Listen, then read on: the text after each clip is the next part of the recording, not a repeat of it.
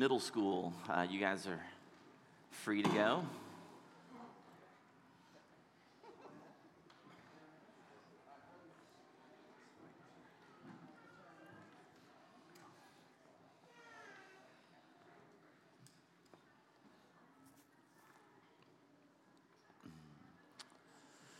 Well, according to a recent study from Lifeway Research, they polled U.S. Protestant pastors, and they identified comfort at 67% as an idol that has a significant impact on their congregations.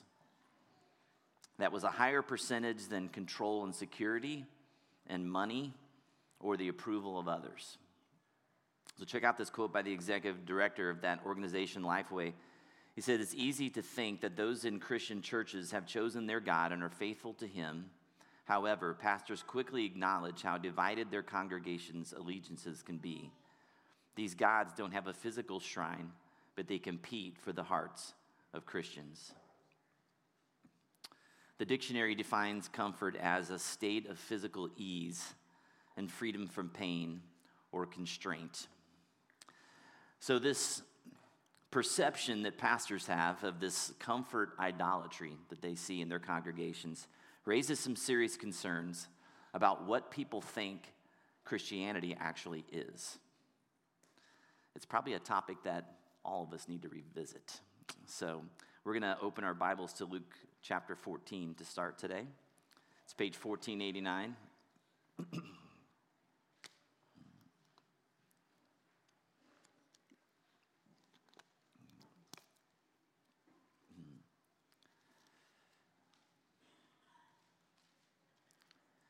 Luke 14, starting in verse 25. It says, "Large crowds were traveling with Jesus, and turning to them, he said, 'If anyone comes to me and does not hate father and mother, wife and children, brothers and sisters, yes, even their own life, such a person cannot be my disciple. And whoever does not carry their cross and follow me cannot be my disciple. Suppose one of you wants to build a tower. Won't you first sit down and estimate the cost to see if you have enough money to complete it? For if you lay the foundation and are not able to finish it, everyone who sees it will ridicule you, saying, "This person began to build and wasn't able to finish."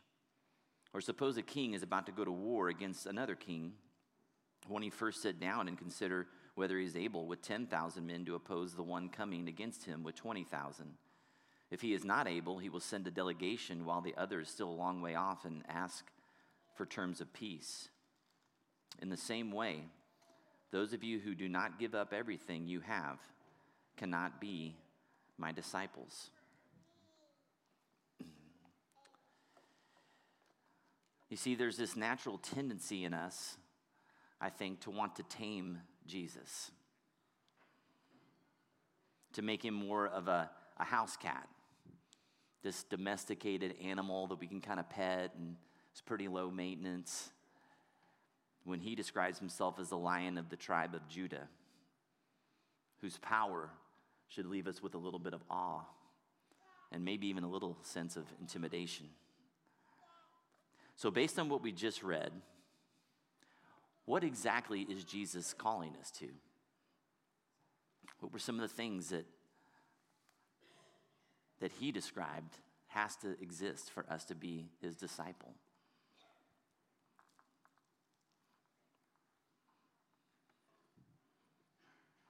This is like an open book test, so just look at the notes. Count the cost. What's that? You have to count the cost. We have to consider the cost, right? Being a follower of his is not something we just dive into on an emotional whim, but it's something that we should really evaluate. Right? I'm surrendering my life. I'm exchanging one Lord, whatever that was for me in my life, myself primarily, and going to be a servant of his, surrendering control of my life to his leadership and his mastership over me. That's something that we should consider. Yeah, what else? Yeah. Okay, so what do you think he means by that, right? Because we all are dressed, thankfully, this morning, so we didn't give our clothes up, and we came in a car, we have a house. What do you think that means? Yeah, you. Doggone it, the follow-up question.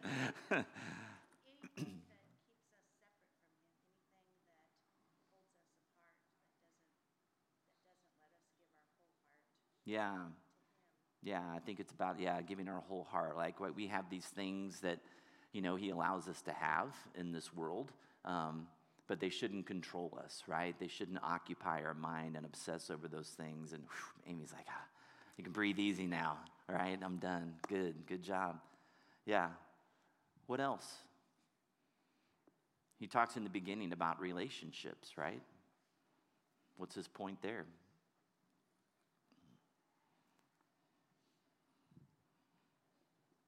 Pretty strong words. Yes.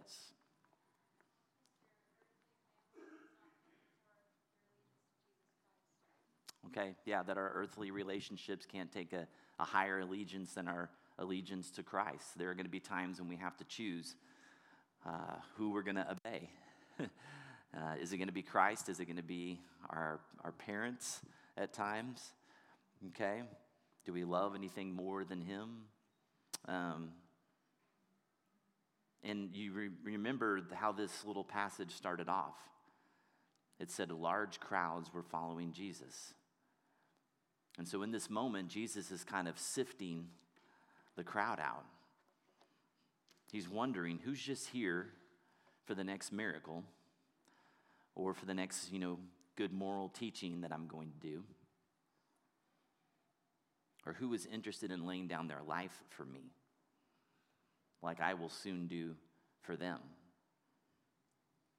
There's absolutely no language about comfort there, a life of ease. And comfort itself isn't bad, okay? So remember, like when we were created, humanity was created, they were placed in a garden that was perfect and lush, and everything was provided for us, okay? So it's not that comfort itself, but when comfort becomes more important than loving God or loving others, then it becomes sin. Val Werner said this: the reality is we can't be obsessed with God's purposes and our own comforts at the same time. One will inevitably take priority.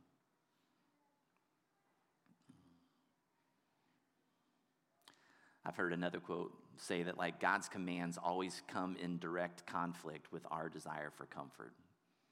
It's another way to look at it. And I want to frame this conversation about comfort in context of this journey that we've been on, right? We've been talking about what does it look like to love one another deeply and to love our neighbor as ourselves. What is the cost of discipleship when it comes to community? That's where we're going to hone in today. In Galatians 6:2, Paul writes this: carry each other's burdens, and in this way you will fulfill the law of Christ. Okay? What does a burdened person look like, sound like? Just quick, raise your hand, just some quick answers. What does a burdened person look like or sound like? Yeah. We can't tell because we're very good at not appearing to be burdened.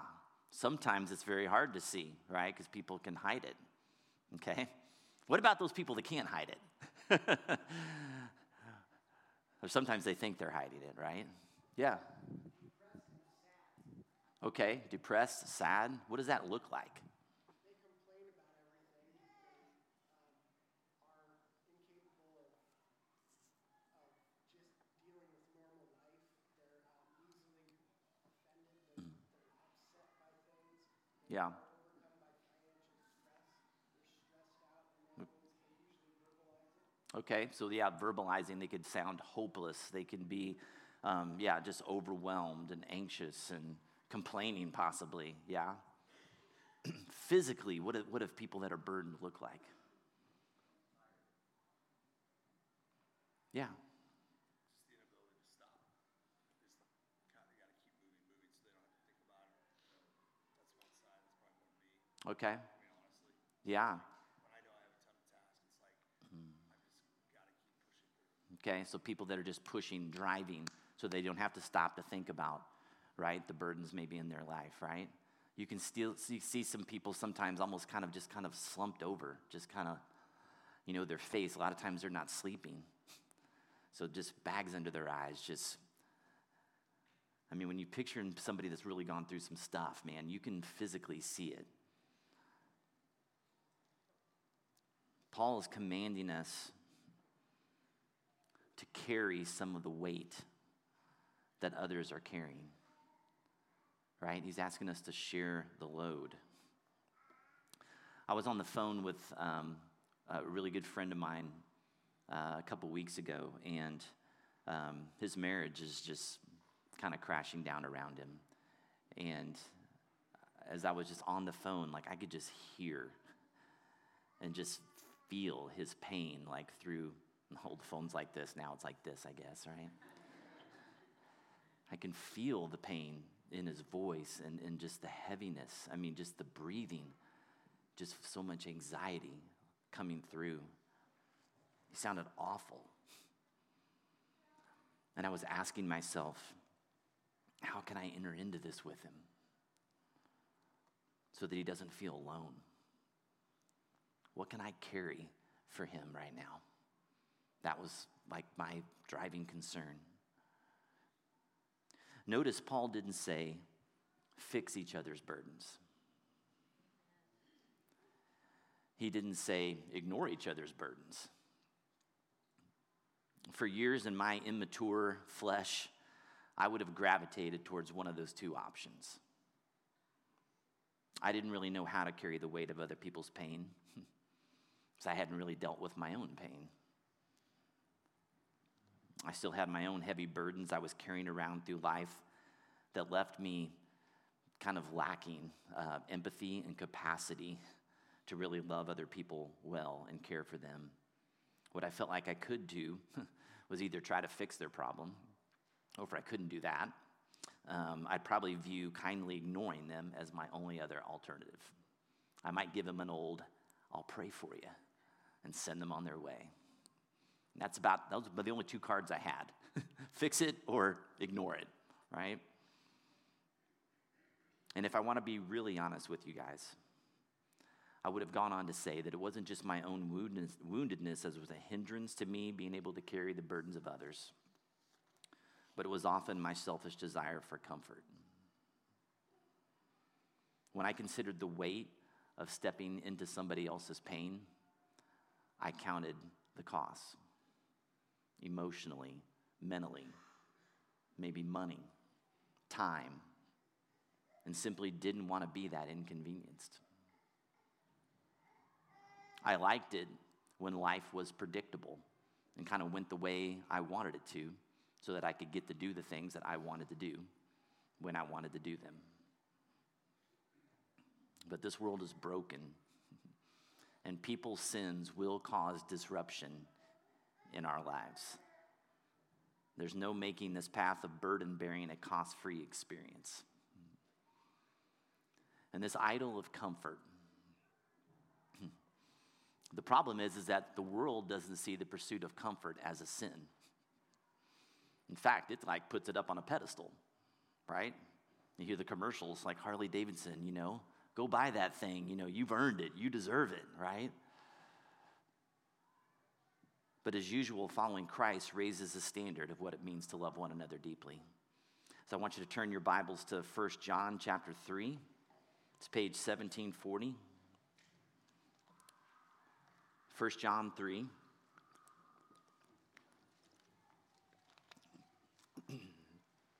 Page 1740. Starting in verse 16. It says, "This is how we know what love is. Jesus Christ laid down his life for us, and we ought to lay down our lives for our brothers and sisters.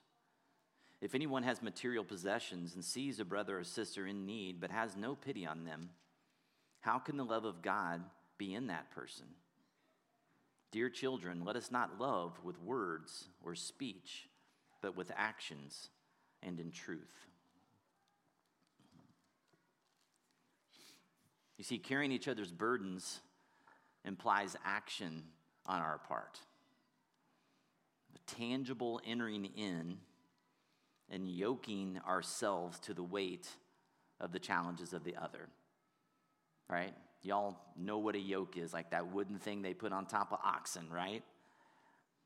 Yoking ourselves in there with them, not standing by on the sideline while they're yoked and struggling and saying, man, what can I do for you? It's getting in there with them. James says it like this in James 2:14-17. What good is it, my brothers and sisters, if someone claims to have faith but has no deeds? Can such faith save them? Suppose a brother or a sister is without clothes and daily food. If one of you says to them, go in peace, keep warm and well fed, but does nothing about their physical needs, what good is it? In the same way, faith by itself, if it is not accompanied by action, is dead. We've talked before about the difference between the sins of commission and sins of omission. Okay, sins of commission are things you are doing that you shouldn't be. Sins of omission are things we ought to be doing, but we're not. Okay? Needs we see in others, opportunities to enter in and to care for people that we ignore. And again, James challenges our inaction. And later on in James in 4:17, he says, anyone who sees the good they ought to be doing but doesn't do it sins. Anyone who sees the good they ought to be doing and doesn't do it sins. The person who seeks to remain in their comfortable bubble simply orchestrates their life in a way to remain blissfully ignorant of the needs of others. It's very easy to do. Practically, that might look like coming in here on Sunday morning and sitting in your usual seat around your usual group of people, right? Making no extra effort to engage someone new, sharing little about yourself and inquiring little about those around you. That way you can slink out every week with no extra responsibility to carry around. It's a pretty enticing prospect. But let me ask you this. What has idolizing comfort cost you and others? What has idolizing comfort cost you and others? The floor is yours. Yes, Will. A story worth telling, okay, of a life you entered in and maybe how God used you, right, in a situation, or how they felt cared for by you entering in, okay? So yeah, a story to be shared. That's awesome. What else? What does idolizing comfort cost you or others? Oh, yes, sorry. It's cost me being able to see God move and understand how He works. Okay. Because I don't get to see His redemption of those things. Mm-hmm. And how His yoke, His burden is light, on other people. Yeah. When I don't engage like that, I don't get to see God's goodness there. Yeah. He said, when I don't engage, I don't get to see God's goodness in redeeming whatever's going on in that person's life. I miss the blessing that I could have been a part of. Right? Somebody else? Yeah, Randy? The cost of comfort almost took my life. The cost of not feeling my feelings and not facing who I am and doing the things I knew to do. And in life today, the conscious contact with Jesus and relationship, the comfort costs me shame, guilt, remorse, degradation, and regrets. Yeah. That's So you were, you were in this cycle of numbing. Yeah. Right? Yeah, and when we're numbing our way through life, it's very hard to be aware of what's going on around us. Right? We're very self-focused. Yeah.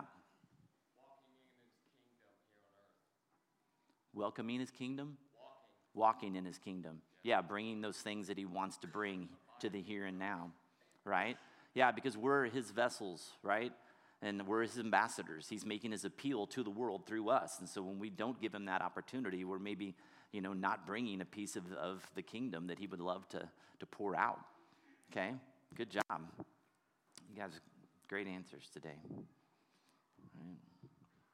I think it's important that we just remember that our idolizing comfort does cost. There is a cost to that.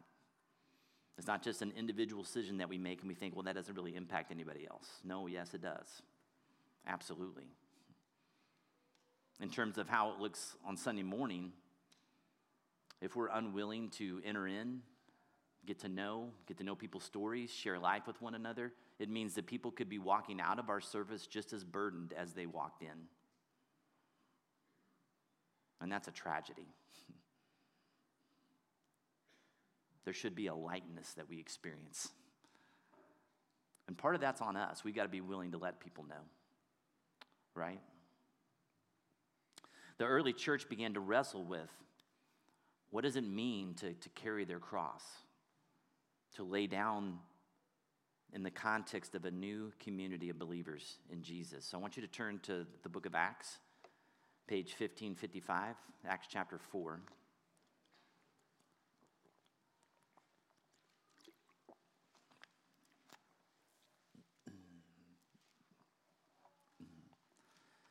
Acts 4, verse 32. Verse 32, all the believers were one in heart and mind. No one claimed that any of their possessions was their own, but they shared everything they had. With great power, the apostles continued to testify to the resurrection of the Lord Jesus, and God's grace was so powerfully at work in them all that there were no needy persons among them. For from time to time, those who owned land or houses sold them, brought the money from the sales, and put it at the apostles' feet, and it was distributed to anyone who had need. Joseph, a Levite from Cyprus, whom the apostles called Barnabas, which means son of encouragement, sold a field he owned and brought the money and put it at the apostles' feet.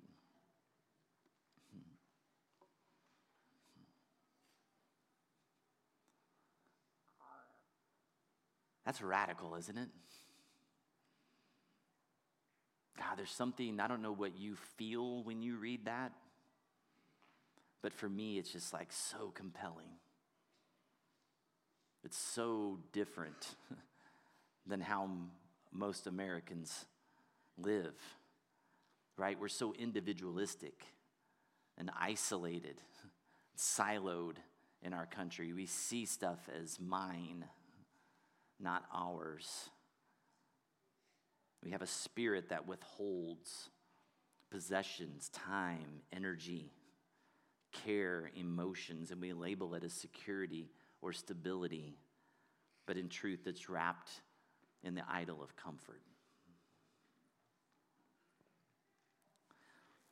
The second part of Galatians 2 is the critical key to this equation. I'm going to show that slide again.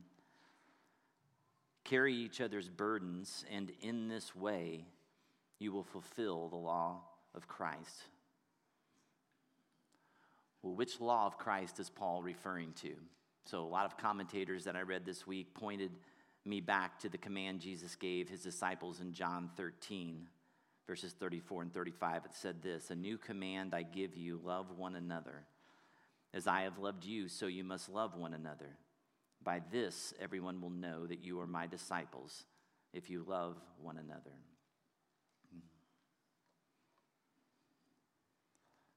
As I have loved you. So then we have to ask ourselves, well, how did Jesus love us? And in the context of this conversation this morning, one of the ways that he loved us is what Rob was mentioning over here in Matthew chapter 11, that famous passage we've all heard, where Jesus says, "Come to me,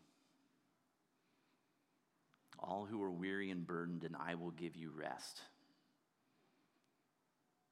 Take my yoke upon you," right? and learn from me, because I am gentle and humble in heart, and you will find rest for your souls, because my yoke is easy and my burden is light. Jesus invites us to come and get unburdened by him, right?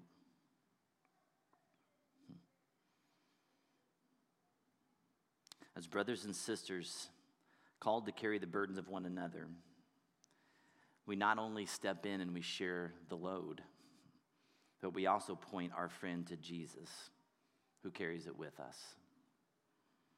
We are not alone in the burden-carrying business, but we carry each other's burdens because that's how Jesus loved us, by carrying ours to the cross. And we have to remember who our Savior was. Scripture says the Son of Man had no place to lay his head, no place to call home. He was despised and rejected by mankind, a man of suffering and familiar with pain. Yet in all of his challenges and discomfort, our King came not to be served, not to seek comfort, but to serve and to give his life as a ransom for many. And Scripture says that his suffering brought many sons and daughters to glory. And here's what we need to remember, guys. Remember this. We were all once the burdened ones. So if you in your mind have this person who you think, oh man, they're kind of a burden. Always something with these people. Guys, every one of us was that person. We were all once the burdened ones. Burdened by a sin condition that we could do nothing to eradicate in our own strength and ability. We were all enemies of God, deserving of wrath. But instead, our beautiful Savior came along and entered into our story and came over and took our guilt, our sin, our shame, that burden we were carrying around, and took it off of our shoulders and put it onto his and dragged it up to the cross and died for it. We have to get in touch with that uncomfortable truth so that the comfort we seek in this world can be put in proper perspective. We were saved by a very uncomfortable Jesus who was uncomfortable because of us. And he asks us to be uncomfortable for others so that they might feel the same freedom and unburdenedness that we feel now. So what's true about us as a result of our salvation? What's true about us as a result of our salvation? Paul writes in 1 Corinthians 6, 19 and 20 that you are not your own. You were bought at a price. He puts it like this in Galatians 2:20. Paul says, I've been crucified with Christ, and I no longer live, but Christ lives in me. The life I now live in the body, I live by faith in the Son of God who loved me and gave himself for me. We are not our own. It's not ours to decide how we spend our days. We are his. We belong to him, and we belong to this body of believers.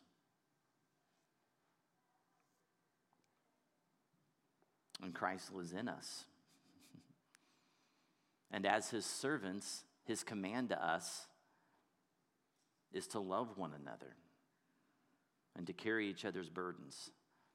And because he lives in us, he's provided us with all the resources that we need to do that for other folks, to love people beyond what we feel like we're capable of and beyond what feels comfortable to us. In our hearts and minds, many of us think, I don't have the strength to carry the weight of somebody else's pain. How can I bear that burden when I have my own issues? And we've all been there. And I would say that you can do it in at least a couple ways. One is because our Savior tells us, my grace is sufficient for you, and my power is made perfect in weakness.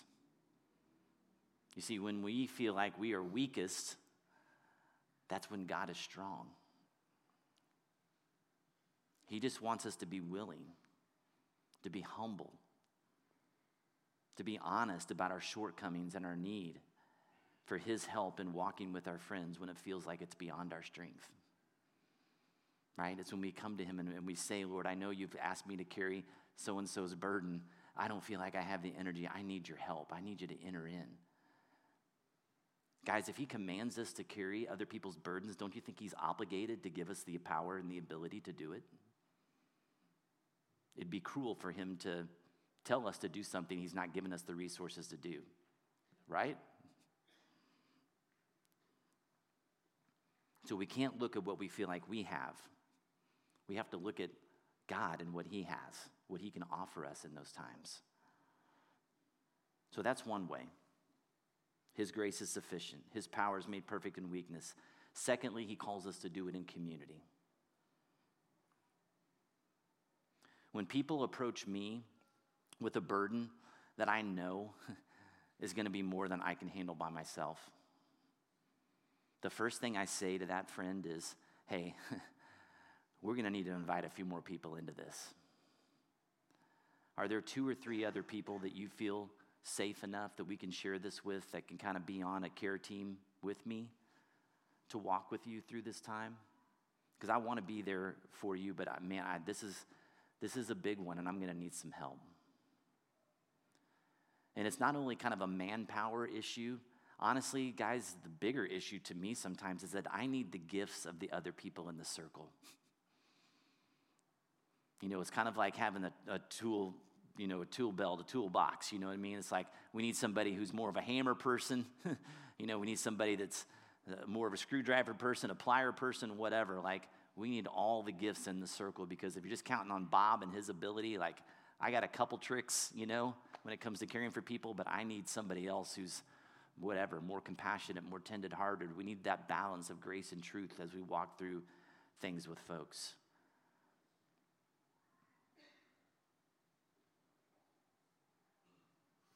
And we also need people, because it kind of has to be a tag team effort. You know, there's times when it's like, man, I can run hard with you for a couple days, and then it's life, my own life gets busy, and then I got to, you know, my buddy's going to come in and maybe take a couple days, and we're going to piece it together and be there for you. But honestly, like, and maybe you guys have experienced this, there's some things that folks bring, burdens that I've kind of yoked myself to, that are years of walking with that person. Depending on the severity of the trauma that they've experienced, it could be years of bearing that burden. And it's going to take some folks to pull that off. And I love the way that our church community is displaying that in the Mind of Christ class, in the foster and adopt support group stuff. You know, there's ways that we're entering in community for the long haul to help people. We'll never make it on our own. We need Jesus, and we need our friends to help carry each other through the battlefield of life sometimes. Unlike the early church in Acts 4, our church, our community of faith here is called to be different. Guys, what we just read in Acts 4, that was different. Who goes and sells all their stuff and brings it to another group of people and entrusts them with it to disperse it to people that they don't even know? Like, that's radical. We are called to care for one another deeply as the church at Wellspring, to willingly carry each other's burdens and to bring our friends to the feet of Jesus to be healed and transformed. And many of you guys mentioned this earlier. In that process, we ourselves will catch a glimpse of the redemptive story again. Sorry, whatever's going on out there. Our faith will be renewed, right? As we step in and we watch God do something powerful. I can't tell you how many times, guys, I've entered into stories and kind of tried to walk through somebody's burden with them. And I thought, ooh, man, God, you're going to have to show up or this thing is not going to go well. And I've been blown away by the power of God's grace and the communal effort and all of us coming to the table and surrounding them and carrying them in times when they feel like they couldn't walk anymore on their own and seeing what God has done. And it has renewed my faith in Christ and what I would have missed out on if I hadn't said yes to step into that. Our joy will abound as we engage and we see how God uses our meager abilities to help bring life to others. And in the end, guys, the hope is that our love can cover over those burdens people are carrying, that God would use us to lighten that load. And so, guys, I want to challenge you. It means that when we come here on Sunday morning, there's a posture that has to come. There's a posture of humility sometimes when we know that we're burdened that has to come and be vulnerable enough to seek out the friend in here who we sense would be in it with us and unload it. Give them the opportunity to serve. As recipients, we need to come in here every week. Guys, that's why coming here is so important. You can't bury people's burdens when you're sitting at home watching this on TV or computers or whatever. Right? So many of the things we're talking about in terms of how to love people well, you can't do unless you're there. You got to be around. You got to come in every Sunday morning never knowing, is this the week when somebody's really going to need me? And the fact that I came in with an open spirit, a welcoming, hospitable posture, made it safe for them to say, hey, maybe Bob will be there for me in this. We got to be willing to take it on. We got to be willing to know that we're not going to be the one that's going to fix them. It's going to be Jesus. And we got to be willing to understand that we got to surround them in community. We can't walk with them alone. We need to bring in some other people sometimes to help. What a tremendous opportunity that we have, right? Because at one point or another, we were all the ones with the burden. And Jesus gladly, right, for the joy set before him, he endured the cross, scorning its shame, sat down at the right hand of the Father because he knew what it was going to mean for us to have that burden lifted off of our shoulders. The life, the joy that it was going to bring to us. What an opportunity we have to do that for other people. Guys, as we come to the communion table today, this is a very tangible message, right, of remembering what happened on the cross, what transpired. Our burden, a weight that was way more than we could ever deal with, was lifted from us forever. Forever. Guys, we are the hopeful ones in this world. We are the light ones, right? Because our burden is light, it gives us the opportunity to step into the yoke. So many people in this world are so burdened themselves and don't have Jesus that they don't have the strength, literally, to be yoked with somebody else. They got nothing to give. We have the Savior of the world to give, and his power is in us. What an opportunity that we have. So, guys, as we come, I want you to be thinking about how much of an idol comfort is to me. Is that something I need to die to? How does that keep me from being able to carry one another's burdens? Is there a burden that I need to unload on Jesus and on somebody else and invite some folks into? That's why we're here. That's the purpose of this church. Let's pray. Heavenly Father, we thank you for this time that we can come to your table and be reminded of your commitment to us. God, this was an all-in thing. You gave everything you had. Everything. It cost you everything to redeem us. God, we as your followers have to walk as you walked. We can't be clinging to the things of this world in ways that keep us from loving you and loving other people well. So God, please just start pulling the grip of our fingers, one finger at a time, off of those things in life that we are idolizing, that we are turning to that aren't you, that keep us from being people who can have open hands and open arms to throw around and over our brothers and sisters who are hurting. God, your call is costly, but it's also one filled with tremendous joy, tremendous opportunity to see an unbelievable story play out. God, I just pray that we don't miss that. Thank you for your sacrifice for us. We just give you this time as we pray.